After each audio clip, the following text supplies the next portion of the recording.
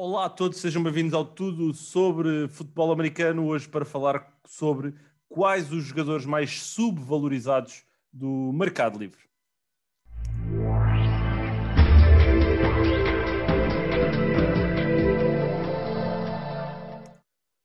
Olá Pedro, tudo bem contigo? Aqui mais uma moeda, mais uma voltinha no Tudo sobre Futebol Americano. É isso mesmo, mais um episódiozinho aqui para falarmos do momento quente É da verdade. NFL, não é? Free Agency. E aí está, nós falamos tanto dos grandes nomes, assim, mais de metade da Free Agency é falar-se dos nomes grandes, talvez aí está, com razão, mas acho que também é bom e às vezes as equipas ganham muito é com estas contratações assim mais subvalorizadas, em que conseguem ir buscar muitos jogadores com muita qualidade e a um preço reduzido. Sem dúvida, nós às vezes olhamos só para a nata da nata, mas é importante olhar aqui também para aqueles jogadores que não têm tanto destaque, tanto protagonismo, mas acabam por também sempre desempenhar um papel preponderante e fundamental para as suas equipas. E nós vamos trazer aqui cada um de nós 6 nomes que são aqui jogadores subvalorizados e que podem ter algum impacto. Obviamente que isto também depende daquilo, do contexto para onde vão, da equipa para onde vão, do sistema que vão encontrar. Há sempre aqui muitas nuances, quando às vezes vamos atrás do dinheiro, se calhar o sistema às vezes não é o melhor, ou às vezes quando vamos atrás de um determinado tipo de projeto ou de uma determinada liderança, se calhar não é um enquadramento mais feliz. Por isso, obviamente isto é novamente futurologia, mas são nomes aqui interessantes. E qual é que é aqui o primeiro nome que tu trazes? Eu trago a máquina, a barba da NFL, Ryan Fitzpatrick. Falou-se muito, ainda por cima, com as movimentações que houve dos grandes nomes de quarterback. Agora com o deck, fala-se do Russell Wilson e do Deshaun Watson. Mas a realidade é que o Ryan Fitzpatrick tem muita qualidade. Os Dolphins foram a equipa que foram por causa do Ryan Fitzpatrick. Foi uma máquina e só por estar numa equipa, eu acho que a NFL é mais feliz com o Ryan Fitzpatrick a titular. Quer seja o Sem dúvida, Fitzmagic sem ou o dúvida. Fitztragic, há sempre coisas para falar, quer seja as conferências de imprensa. E depois, dentro de campo e dentro do balneário, é um jogador que dá mais e dá muito de si à equipa. E acho que é fundamental para muitas equipas terem um jogador como Ryan Fitzpatrick e que não há de custar muito este ano. Sem dúvida alguma, sem dúvida alguma. O meu primeiro jogador também é um quarterback, mas não tem tanta barba. Aliás, acho que ele é imberbe. E é o Jameis Winston. Porque é verdade, nós temos falado muito de Russ. Tu estás-te a rir porque também és imberbe, não é? Estás-te a identificar. Mas eu acho que o Jameis Winston pode ser muito feliz. Eu acho que ele teve um bom ano atrás de Drew Brees. Não sei se ele vai ficar em New Orleans, eu acho que era o expectável, mas com o mercado livre a abrir esta semana e sem nenhuma notícia ainda aqui claramente esclarecedora nesse sentido, começo a pensar que se calhar ele vai para outras paragens e acho que é um quarterback que pode fazer sentido de investir porque ele tem as capacidades. A questão para mim de Jameis Winston é mais mental do que propriamente do ponto de vista de talento ou do ponto de vista da sua habilidade como um quarterback. Qual é que é aqui o teu segundo nome? Segundo nome, vou manter do lado ofensivo, mas vou para o Mike Davis, que fez um bom ano Adoro. ao serviço dos Panthers quando uh, estão a faltar o titular deles. O O Christian Christian McCaffrey. McCaffrey. Aí está, o Sim. Christian McCaffrey se lesionou. CMC. CMC, grande running back. O Mike Davis entrou e fez um grande trabalho. Eu acho que ele é, não digo que é o claro titular e que vai ser número um para um lado, mas numa época em que as pessoas querem e as equipas querem running backs que custem pouco e que produzam, Mike Davis é sem problema nenhum um jogador de rotação dentro de um grupo de running backs e que vai produzir e que acho que é um daqueles jogadores que sabe o lugar dele, sabe que não é a estrela, mas que trabalha a 100% como se fosse e é uma mais-valia para qualquer equipa. Sem sombra de dúvidas. Eu acho que Mike Davis pode ser aqui também uma peça muito interessante. Eu também vou continuar sendo ofensiva também, vou ficar no backfield, mas o meu nome vai ser James White. E, atenção, James White é uma máquina. Ele não é o típico running back da NFL, não é o running back que joga os 3 downs, como se costuma dizer. mas é um running back da era moderna. E o que é que eu quero dizer com isto? Muito forte a vir do backfield. Ao longo dos últimos 2 anos, largou apenas, teve dois passos apenas lançados na sua direção, que ele deixou cair por culpa dele, e estamos a falar em 152 passos lançados na direção dele.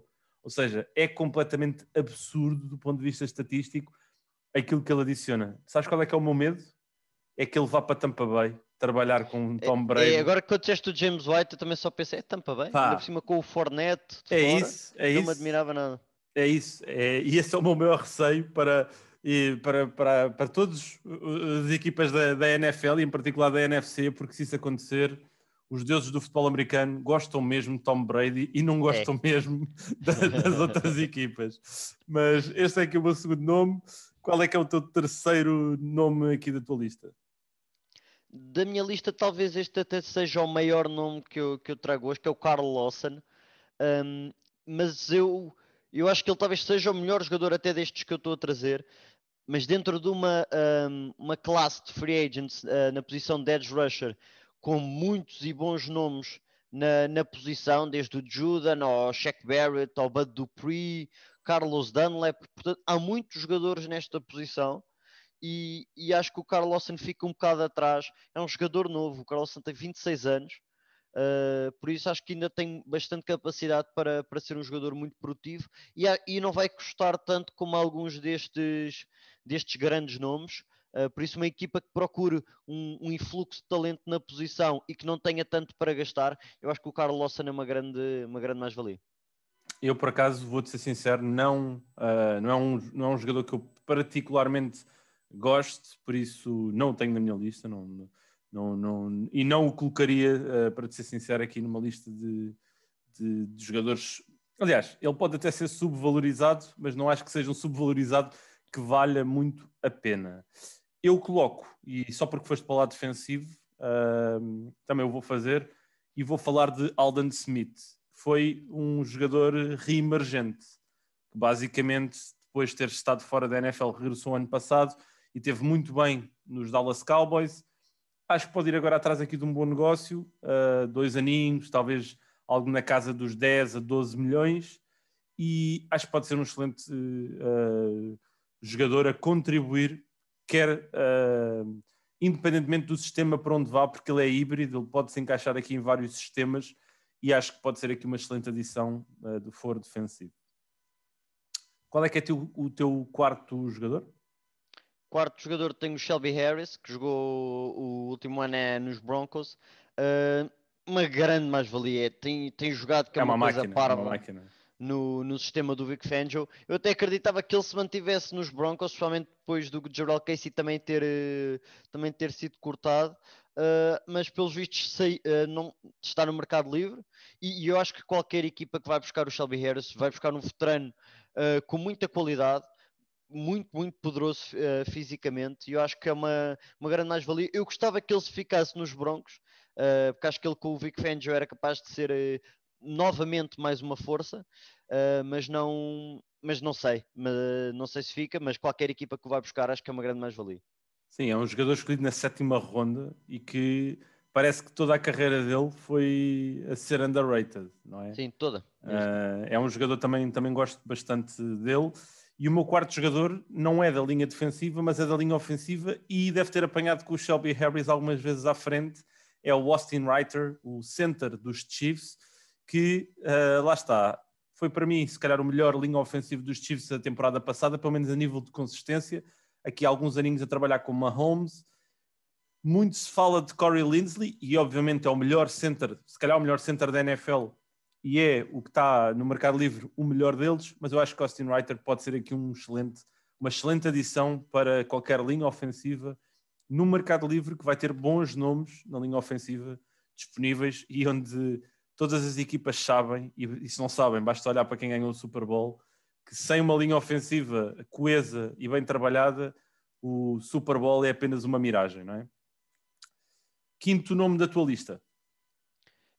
Quinto nome da minha lista é o Trey Boston, que foi cortado recentemente pelos Panthers e é um daqueles jogadores.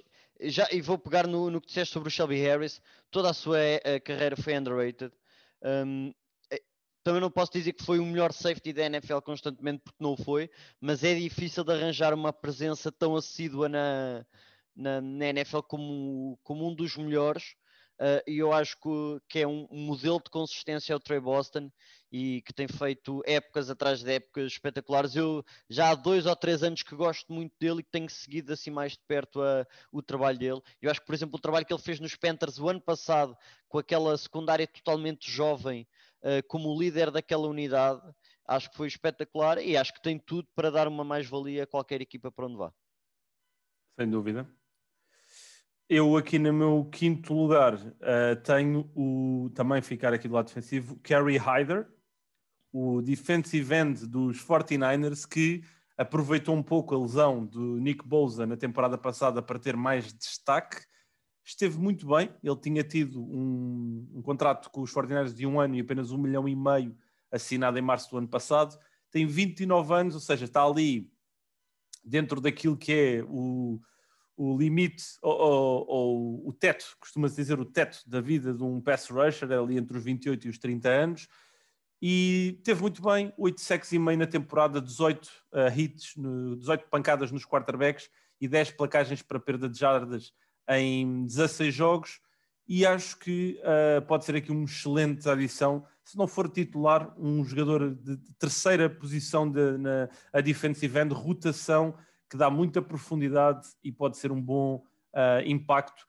Tem que ir, obviamente, para um sistema aqui mais dentro de um 4-3, cover 3, e vejo, por exemplo, um encaixe perfeito, por exemplo, em Las Vegas ou quem sabe nos Cowboys.